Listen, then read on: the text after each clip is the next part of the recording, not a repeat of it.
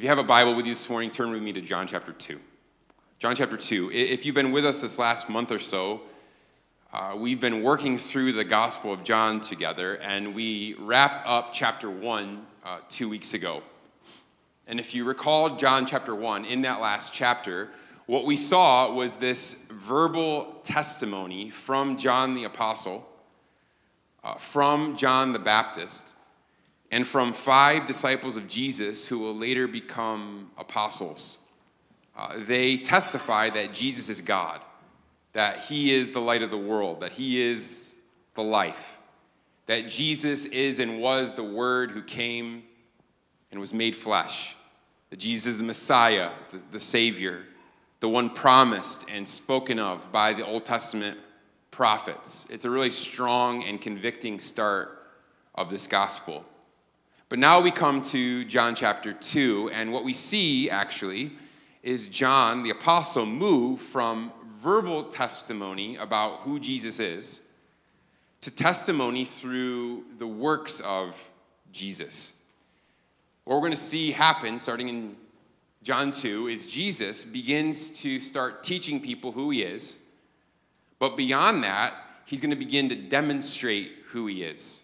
He will start to do these things that no one but God can do. And we see that in the very first miracle in chapter 2, where Jesus is going to turn water into wine. Jesus is going to give us this sign. And this sign, actually, we know it's the first of 7 in John. John is going to share with us 7 signs to show, through his gospel, to show us that Jesus is God, and that by believing in him, that there is life in his name. And so what I want to do today is just walk us through this story, through this miracle. It's a pretty popular story, pretty well known. I think even people in our culture who are not Christians, who have at least heard of this concept of like turning water into wine. Or people who have heard about Christians or Christianity, they're like, yeah, those are the people, like, Jesus, what's the one thing he did? He did this thing with water and wine. Like, it's on like SNL, people have imitated it, mocked it, whatever, but people are familiar with this popular story. But what I hope you'll see today is that this story is actually a lot deeper than most people realize. It carries a lot more weight, a lot more significance than people typically understand. Because actually, this story, this miracle, shows us some very significant things. It shows us, first of all, who Jesus is. More than that, what he came to do.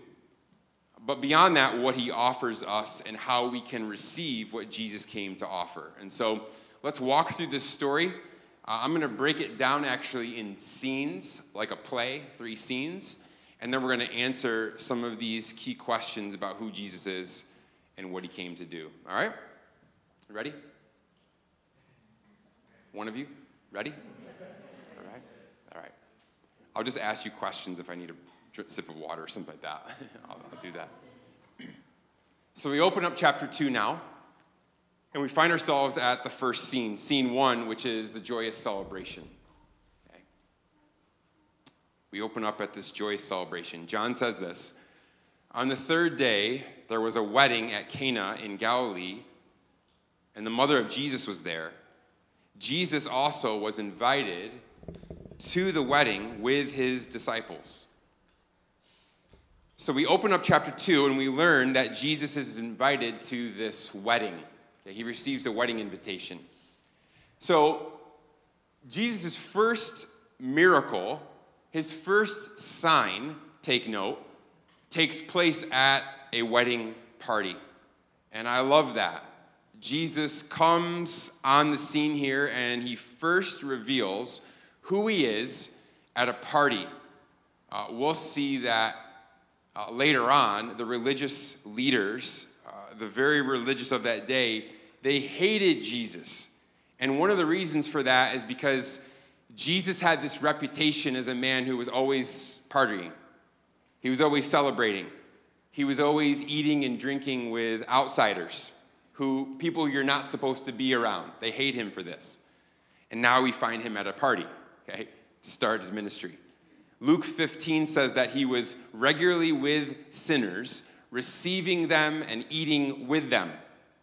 So Jesus is at this wedding, and we learn that Jesus' mother, Mary, is also there along with his disciples. And again, right now, that's 5 individuals, 5 men, his disciples. It's Andrew, it's Peter, it's Philip, it's Nathaniel, and it's our author, John. And why are they there? Okay, why are they there at this wedding in Cana? Well, we know actually from John chapter 21 that Nathaniel is from Cana. Okay, he's from this town. And the wedding is in Cana. So maybe he had a relationship with the people that are getting married. Actually, that's very likely, since it's believed that Cana only had maybe 100 people living in it at the time. It's this very close-knit group of family and friends. And also we know what's near Cana. What town is near Cana? Nazareth, okay, which is where who is from? Okay, Mary and Jesus. Okay, that's where they grew up, where they lived, right? And that's a smaller town. We know of about maybe at most 500 people. And so there is certainly a lot of connection here amongst these towns, these villages, and these things that we're calling cities, but really a city at that time, 500 people, okay? Much different context. Small community, friends, family, co-workers, and they're gathered together in this moment for a very significant moment. So what you have to understand is that weddings were huge in the first century, far beyond what we have in the West or even here in Korea. Whole villages would literally come together, but not only that, life itself would stop, okay, for weddings. Oftentimes these weddings, they would last for like 5 to 7 days. Okay, those of you who are from the States or the West, you're like, oh, we have pretty long weddings, and you explain it to your Korean friends, right? Because right in the West, it's like you start at like 11 and it goes to like 7 p.m., 8. It's this whole affair, and you're dancing, and people are excited. And then here in Korea, it's like manufactured. Okay, it's like a factory. You're in and you're out, like as soon as possible. It's like, literally, I've been at weddings where like I'm starting to eat and the people are taking away the plates. And I'm like, what is the deal? What is the deal, right?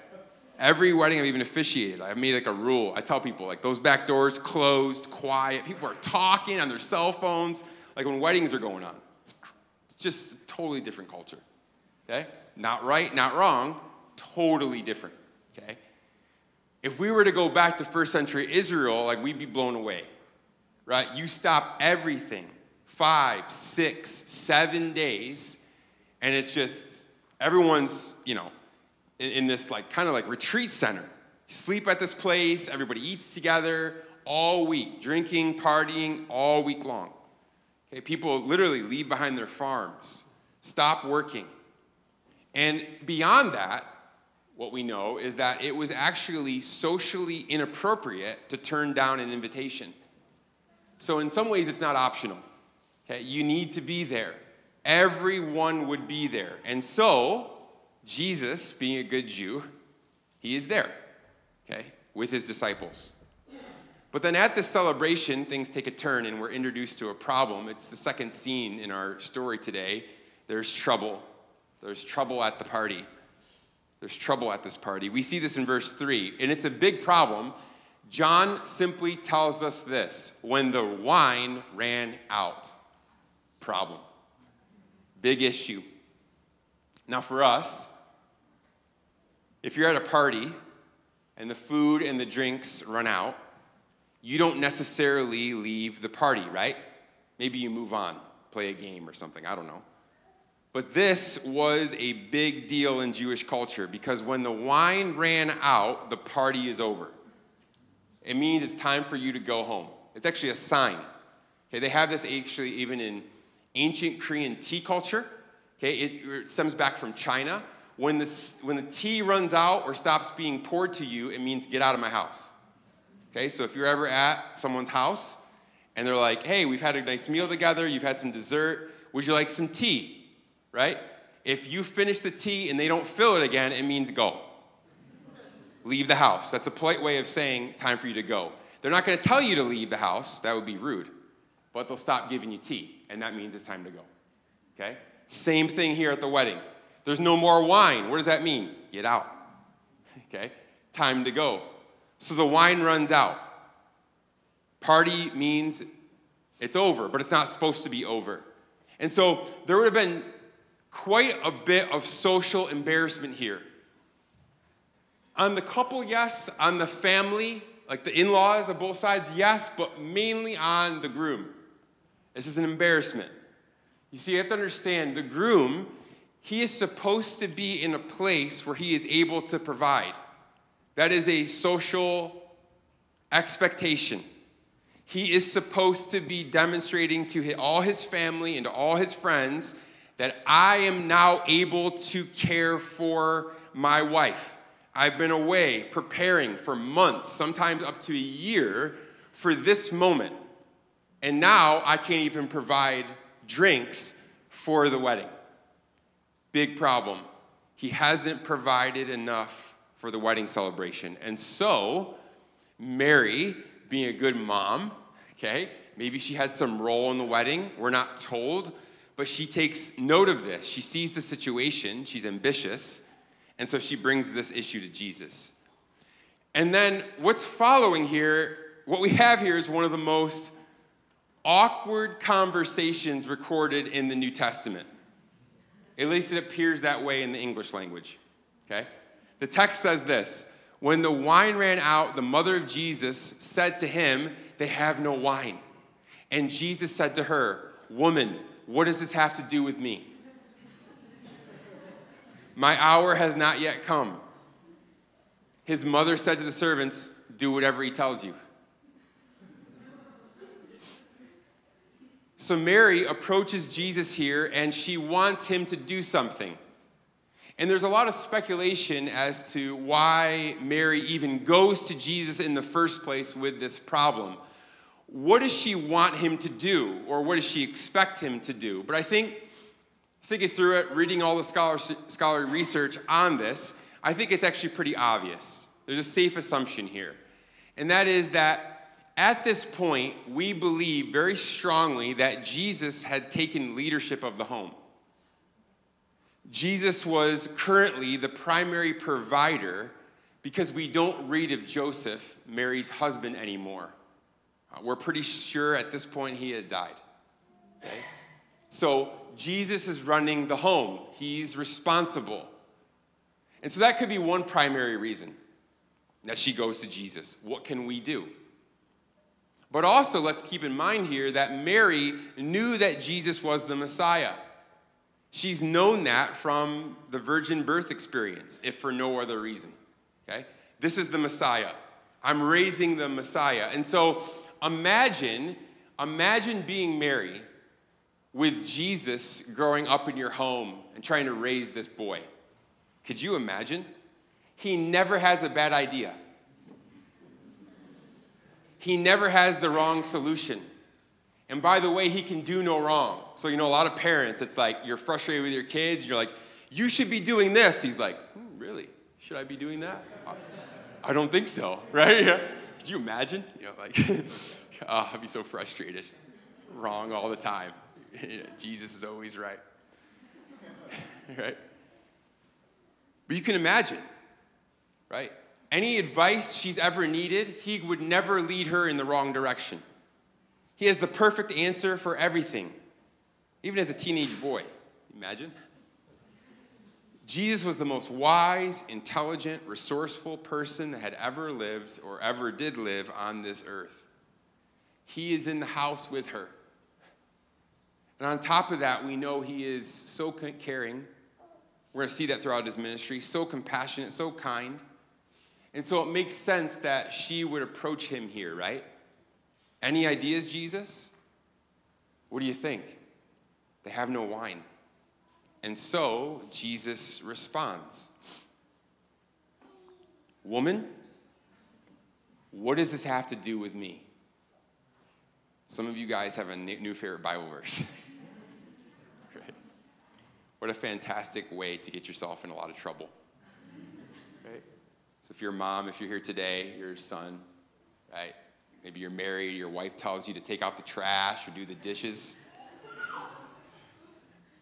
Don't quote this verse. Okay? Don't claim this verse. right? No tattoos. Some of you are going to have a John too. A tattoo. Don't do that. Because actually, this doesn't mean like it sounds at all in English. This term woman here is more appropriately interpreted as the word ma'am. It's the best way to think of it. It's not harsh. However, at the same time, it needs to be noted that it's also not intimate on purpose. He is not calling his mother Mary mom or mother here.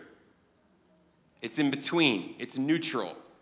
And the reason for that is because what Jesus is now doing is redefining his relationship with Mary. The ministry has begun. This is a sign. And perhaps you recall, I mentioned this a couple of weeks ago, you remember that story. Jesus is 12 years old, and he gives a hint of this coming, by the way. He gives Mary a preview of this moment that just happens at this wedding. Remember, he's in the temple.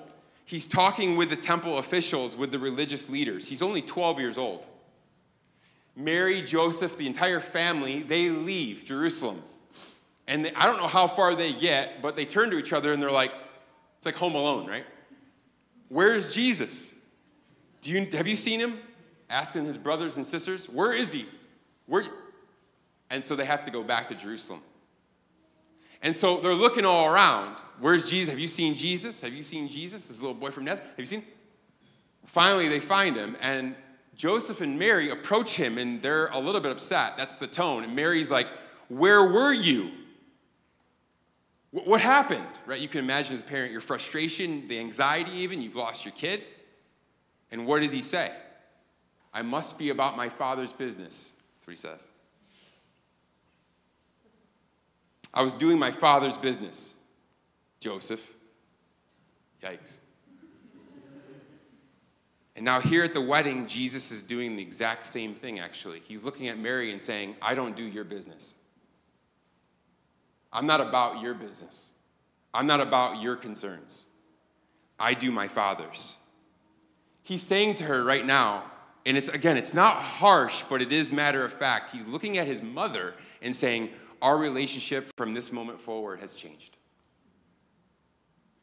And so what we're going to see actually from this moment forward in John's gospel is that Mary is now going to relate to Jesus as not a mother, but just as a disciple. There's no more mother-son relationship. It's teacher and disciple. She will no longer dictate to him what he must do. A few times she will actually try to do this. And he will rebuke her, actually. At one point, Jesus and his brothers and sisters come looking for Jesus. They want him to come home. They're a little upset about kind of the rumors that are going on around Jesus. So Mary goes looking for Jesus. And his disciples see Mary down maybe, I don't know, 100 yards away, 50 meters away. And they run back to Jesus and said, hey, Jesus, your mother's here. Your mom, go out to greet her. And Jesus says, who's my mother? Who are my brothers? Who are my sisters? It's you, he says. It's profound, this change that happens. Mary no longer has a say as a mother in his life. She, like every other disciple, will be called to submit to him. So we have this significant shift taking place here. And then coupled with that, Jesus says to her, my hour has not yet come. Very significant words. My hour has not come. We're going to see this statement repeated again and again throughout the Gospel of John. And when we do, every single time, know that it refers to Jesus' death. It refers to the cross. So we have to get this imagery and picture because it's actually very significant. In the middle of this wedding celebration, don't miss this wedding, Jesus embeds this idea of the cross in the middle of a wedding. He says, I'm headed to the cross.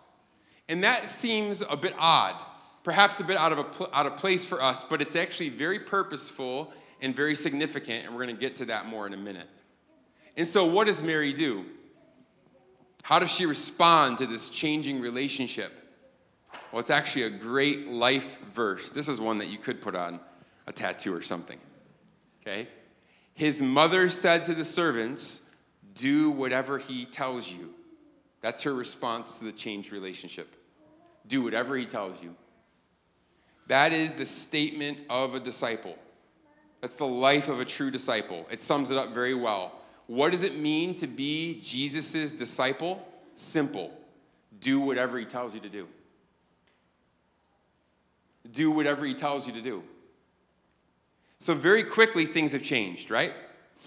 Mary goes from, they have no wine, to now, do whatever he wants you to do. Mary gets it. She understands. Jesus has his own agenda. He is the Lord. He's the Savior. And he isn't going to do some miracle because she wants him to.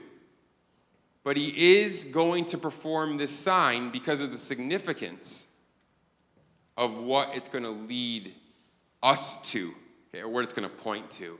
Things are going to be on his terms, his agenda, which brings us to the sign itself. This is now scene 3, the last scene in the story, a quiet transformation. Last scene in the story, a quiet transformation.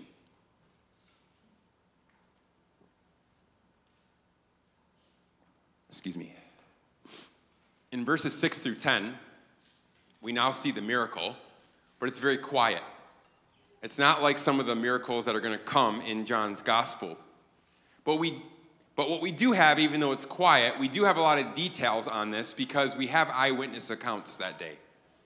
John, the author of this book, being one of the eyewitness accounts. He's there, seated at the table. He sees what's happening. So this is what we have. Verse 6. Now there were 6 stone water jars there for the Jewish rites of purification, each holding 20 or 30 gallons. We're going to pause right there. So we see these very large purification jars present at the wedding.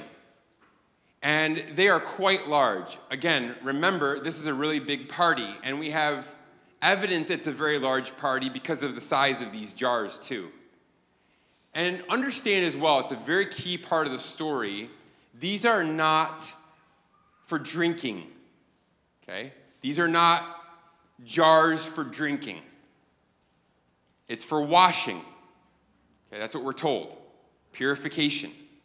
So at a wedding in the Jewish world, the guests, what we know historically, is the guests would be in this constant state of washing themselves and everything around them.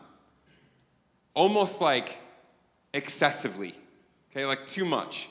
They'd be washing their hands regularly in between every course, along with every utensil, every plate, every pot, every pan, over and over and over again. One usage, put it in. You treat it like disposable almost. It's crazy.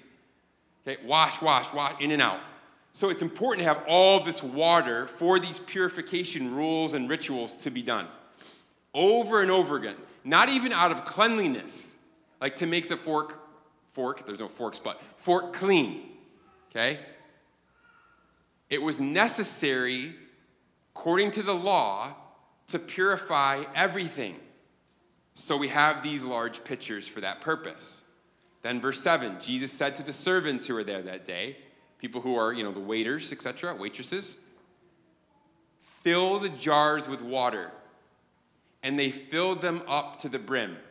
By the way, we know roughly the size of these jars. Each one is roughly, it's about 180 gallons or 680 liters.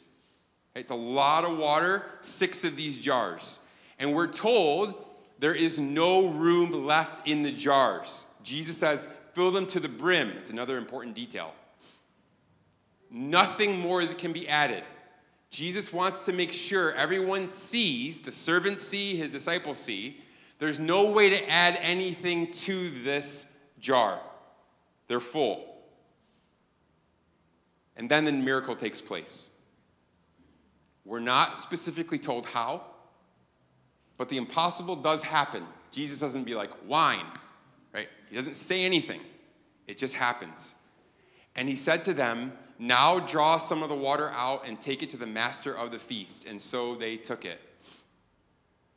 So at this point, the water has already been turned into wine. Was it when they put the spoon in? I don't know. Was it when it's in the glass and it's being taken over to like the master of the ceremonies? I don't know, but the water has been changed into wine.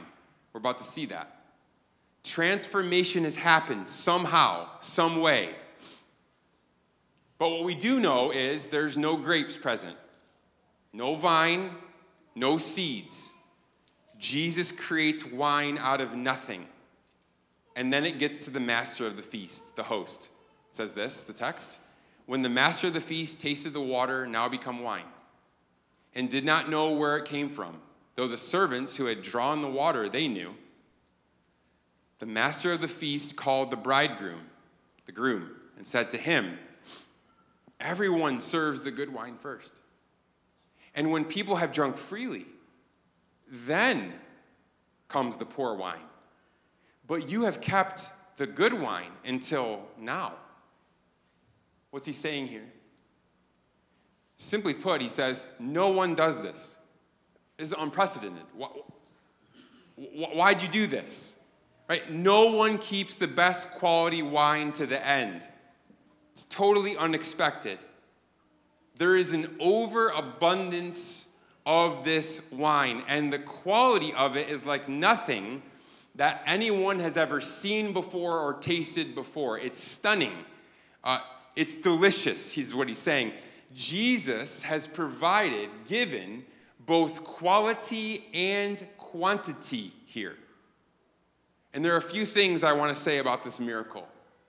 Few things before we move on. I want to say about this miracle of Jesus making wine from water. First of all, I want us to know that Jesus did make real wine. Okay? It's real wine. If you research this, there are a lot of groups out there that can't wrap their minds around that reality. That Jesus made wine. Jesus made alcohol. Okay? You can't take it. Right? It's like, no, and so they try to explain it away historically in a lot of different reasons. And to that, I just want to say this, one word, relax. Relax. Jesus did nothing illegal here. Jesus did nothing sinful here. In fact, in first century culture, this isn't even controversial. Okay? Not at all. Not controversial at all. This is a holy, beautiful, gracious thing that Jesus has done and provided. He's actually giving this couple a wedding gift by doing this. And it's real wine. Okay? It's real wine. Listen, no one would get that excited over 180 gallons of grape juice. Okay? Not only that, but the context matters. The master of the ceremonies is saying, no one saves the good stuff till last. Do you know why? Because after you've drank for a while, you can't taste the wine after a while. It loses it. So he's saying, no, you start with the good stuff, and once people are a little bit happy, I'll use that word, then you give them the cheap stuff because they don't care anymore. It's controversial. I know it sounds it, but not here. Okay? It's a wedding festivity, the party. Okay? So Jesus provides wine. Should you be getting drunk? No. Should anybody at the wedding be getting drunk? No. Then they would be in sin. That's very clear in the Bible. But can you drink wine? Yes. Okay? Paul says a little bit of wine is good for your stomach, actually. He says that. Even if it's diluted to a third. Okay? Which you'll read. Fine. Great. Then drink a third of a glass. Whatever. Okay? You can get really legalistic with this. Point being, though, Jesus really did create wine. And he did nothing sinful in doing that. Okay? And what's the point of this? What's the point? Well, there are a few things to take note of. First of all, it's significant that Jesus makes all this wine specifically in these purification jars. Actually, this is the real point. That's very intentional. See, what Jesus was communicating here, he's trying to tell the crowds, I have done something new. I'm here to make something new, and it's not like wine. It's not the point of the story. The picture here is that Jesus is saying, I have come to replace the water of Jerusalem with the wine of the gospel. That's what he's saying. He's replacing the old covenant ritual system, all the rules. He's replacing all those laws with a new covenant, new wine. That's what he's saying. This is the first sign we have in the Gospels of this shift, moving away from Judaism into Christianity, if you will. It's a sign of what he has come to do. Not only that, but this is a picture that Jesus himself is the good wine, that he is superior to anything or anyone that has gone before him. Save the best for last. That's what he's saying. There's been a lot of prophets, a lot of priests, a lot of kings before me. The best has come. Last.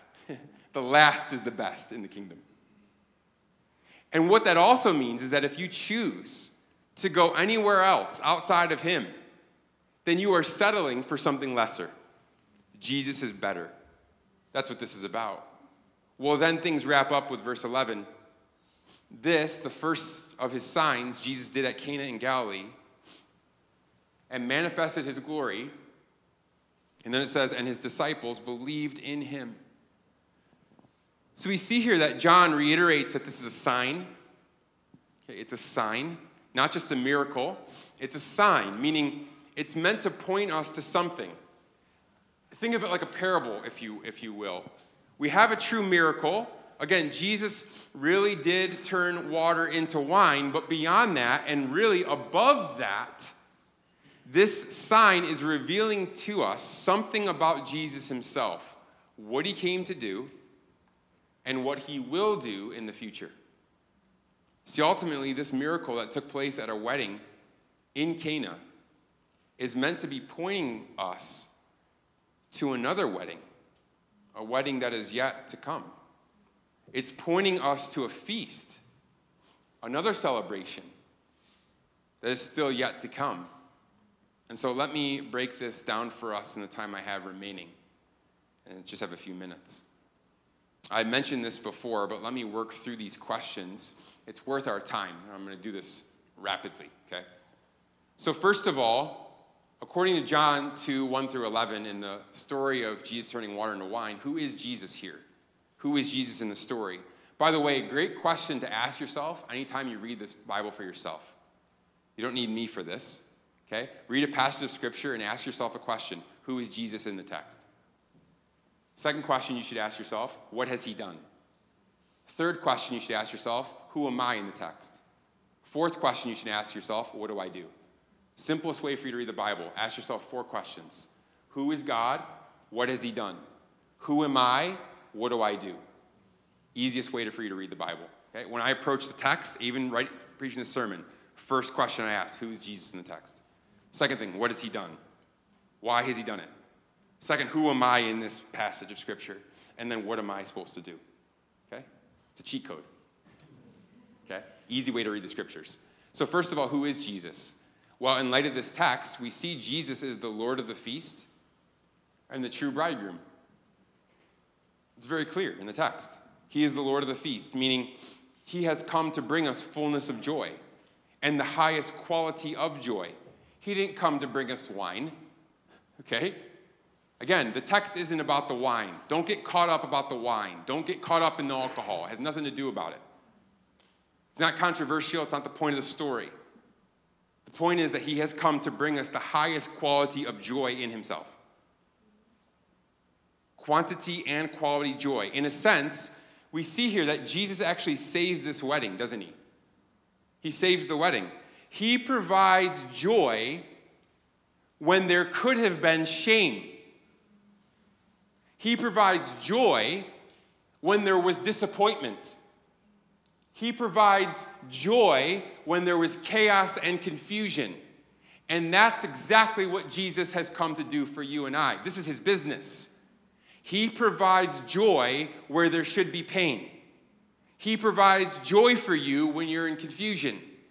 He provides joy for you and in your life when you're in times of sorrow. He is the Lord of the feast. And beyond that, we know that Jesus is the ultimate bridegroom. I believe that as Jesus is sitting at this wedding, performing this miracle, that he actually has another wedding in his mind. He actually has a greater celebration in his mind. He actually has the height of joy in view at this wedding, right? You could kind of imagine his humanity, him doing this, right? Because you and I do this. Every single one of us here, you've been at a wedding. You've sat at a wedding. And how long does it take you to start thinking about another wedding? You all do it. Every one of you. You sit at the wedding and you do one of two things. You either A, start thinking back at your own wedding. Oh yeah, remember my wedding? Whatever. You start thinking about it. Or if you're not married yet, you start thinking about your potential wedding. You look at the girl, right? Girls do it, right? And you see her, my dress is going to be better than that. Yeah, you do that, right? Oh yeah, wait till I come out, right? I'm going to have 5 photographers, right? Double the flowers, right? You do this. This is what we do. It's in our human nature. It's, you can imagine Jesus sitting there at this wedding, and he's sitting there and says, oh, pretty good wedding. Yeah, pretty good wine. Wait till they see my wedding. That's sort of the picture actually here. Wait till they see mine. Oh, there's celebration now. Wait till they see what's to come. And actually, the same John who wrote this gospel talks about that wedding in Revelation 21. And I believe this is the reason that John includes this as a sign. Because he sees this wedding and he sees the joy that it brought, but then he gets a glimpse at the big wedding, the one to come, and he writes this down. Imagine John being here writing these words in Revelation 21. He says there, then I saw a new heaven and a new earth, for the first heaven and the first earth had passed away, and the sea was no more. And I saw the holy city, a new Jerusalem, coming down out of heaven from God. Listen, prepared as a bride, it's church, the church, adorned for her husband, that's Jesus. And I heard a loud voice from the throne saying, behold, the dwelling place of God is with man. There's perfect unity now. He will dwell with them, and they will be his people. And God himself will be with them as their God. Or translation, he will be with them as their groom. Bride and groom brought together in finality, in perfection. Listen, this is where we are headed. This is what this miracle at Cana is ultimately pointing us to. Jesus says, I'm going to give you joy, provide you with joy with this wine here at this wedding right now, but this is only a sign of the greater joy to come at the great wedding. So what did Jesus come to do? He's the bridegroom, master of the feast. What did he come to do? Well, he came to die for his bride. That's why he came.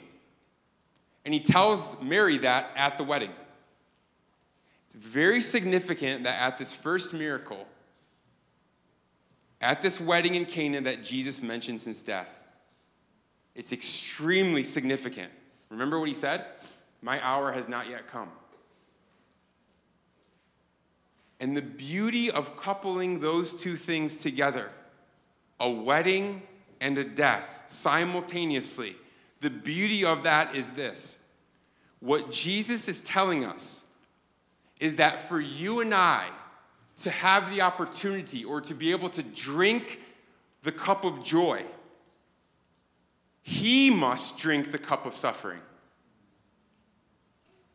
That's what he's saying. The pathway to joy everlasting, the pathway to this great feast that is waiting for you and I, the pathway to the ultimate wedding is the cross. My hour has not yet come, but it will come, Jesus says. And this is what we are remembering every single time. Every month we come together and take communion together as a church. This is what we do, right? We remember Christ's death, that Jesus has come to die for his bride, you and I, the church. We remember that Jesus loves us so much that he died for us, that he laid down his life for his bride. So here at this first miracle at Cana, at this wedding, we see Jesus as this beautiful, amazing, ultimate bridegroom who came to die for his bride. We're being told the gospel right from the beginning. Easy to miss. You can get so caught up again in the wine that you miss the real miracle. And then third, notice what he offers us. What does Jesus offer us? Well, he offers us superior satisfaction and the ultimate union. Throughout the Bible, we are taught that it's not enough to just know God. Not enough to just know that the Lord is good. But we're actually called to taste and see that the Lord is good. I so appreciate that reminder. Again and again, as I read through the scriptures, I need that reminder in my own life. I need that reminder that becoming a Christian, being a follower of Jesus, is not about signing a doctrinal statement, but it's about coming to a feast. That's the life of a follower of Jesus. It's not signing a paper, it's coming to a table. It's about finding superior satisfaction, and the good wine, the abundant wine in this miracle at Cana points us to that reality, that Jesus himself is the most powerful of all sensations. Nothing is better than him. Which is why the psalmist says, "You have filled my heart with more joy than when grain and new wine abound." I believe that's prophetic in some ways. New wine will come. New wine will abound. Oh, you'll taste it. That master of the ceremonies tastes the wine, and I've never tasted anything like this before. It's the best thing that's ever touched my lips. Oh, my tongue. Oh, my goodness. This is amazing. And Jesus is there saying again, taste me. Come to me. Do you believe that? That Jesus provides the greatest joy and that he is your highest good? Do you believe that today? Do you believe that in him are pleasures forevermore? That he is better than you fill in the blank for yourself? Whatever it is that you might be enjoying in this life, Jesus is better. Do you believe that? If not, you are headed for a life of great disappointment. Because everything else other than Jesus always comes back dry, always leaves us wanting more. See, the beauty in this first sign that Jesus provides is that Jesus provides above and beyond, The beauty of this first sign is that Jesus provides above and beyond. There is always more than enough. Only in Jesus does the wine never run out. It's a huge part of this. He satisfies us fully and forever. And if that wasn't enough, he also provides for us, again, this amazing ultimate union. We will see through John's gospel that there are many ways that you and I can relate to Jesus. I love that. It's trying to describe the indescribable. We have all these incredible ways to relate to Jesus, like a shepherd and a sheep, we'll be told. Like a king and a servant. But also here, we've already addressed this briefly, but we relate to Jesus as a groom and his bride. And when we look at these metaphors, there is certainly so much to learn about who God is. But there is also a lot that we learn about ourselves. And we can't miss that. That for the church, we are compared to a wife. We're compared to a wife. And what does that mean? Okay, maybe a little bit easier for the ladies to understand in our gathering, above the men. I'm trying to picture myself. What does it mean to be a wife? Right? What does that look like? It means a lot of things. But as we study the scriptures, one of the things that we see again and again is, what does a wife long for? We're told this through the scriptures. Well, she longs to be received. She longs to be valued. She wants to be priceless. She longs to be embraced. And that's what we have in the person of Jesus Christ. You know, I've done several weddings. Told you this briefly, but several weddings in my ministry now. Marrying people, doing premarital counseling. I've married several of you in this room, even. Okay? I had the joy to be able to do that. And it's a unique perspective for me. It's a little odd. I remember the first one. It was like kind of standing up in the front, and the groom and the bride are there, and eyes of everyone's forward. And I'm like, that shouldn't be on me, you know? It's a unique perspective. You're kind of backstage, if you will. But I've been amazed by it, having this front seat at these weddings. Every time I've officiated a wedding, the bride always looks ravishing. Right? It's incredible. Right? Beautiful gown and the makeup, the whole thing, the hair, everything. She always looks way better than the groom. Every time. Right? But what's great for me is actually on these days, my favorite thing, I don't even tell anybody, I don't tell them this, so now I'm giving away the secret if I marry you. But actually, my favorite thing to do on those days is to look at the groom up and close. As he especially holds hands with her for the very first time and puts her eyes this close. I don't look at the bride, I always look at the groom.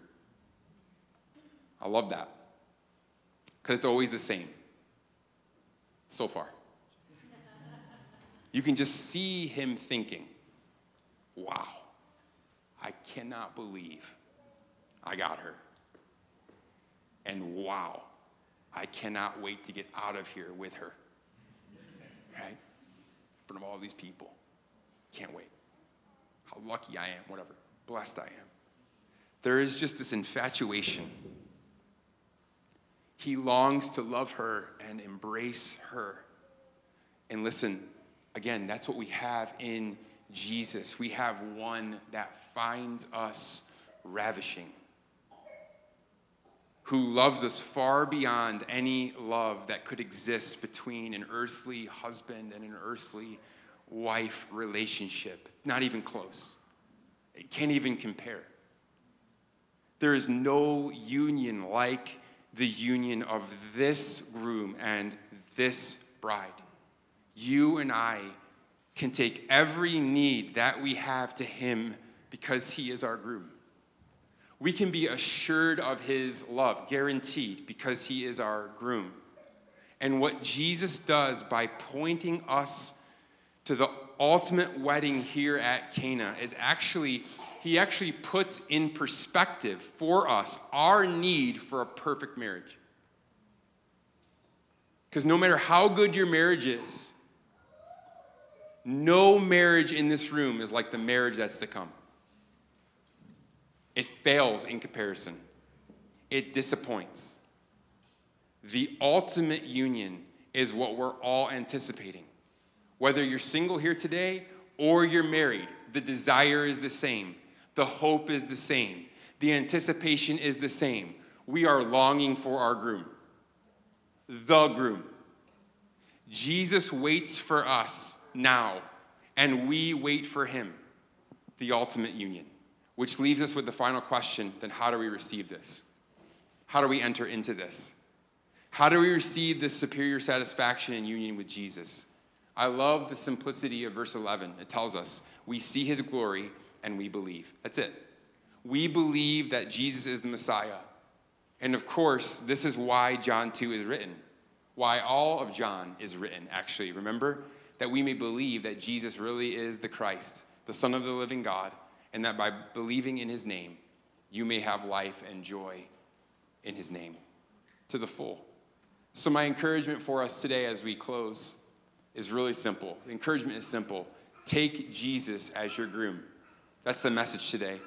Take him as the giver of joy, as the one who will satisfy you both fully and forever. And have great hope. Have great hope today. Live your life with anticipation, knowing that our great wedding is coming, a place and a time where the wine will never, ever run out. Jesus is coming soon, and he's coming to take us home. Amen? Let me pray for us.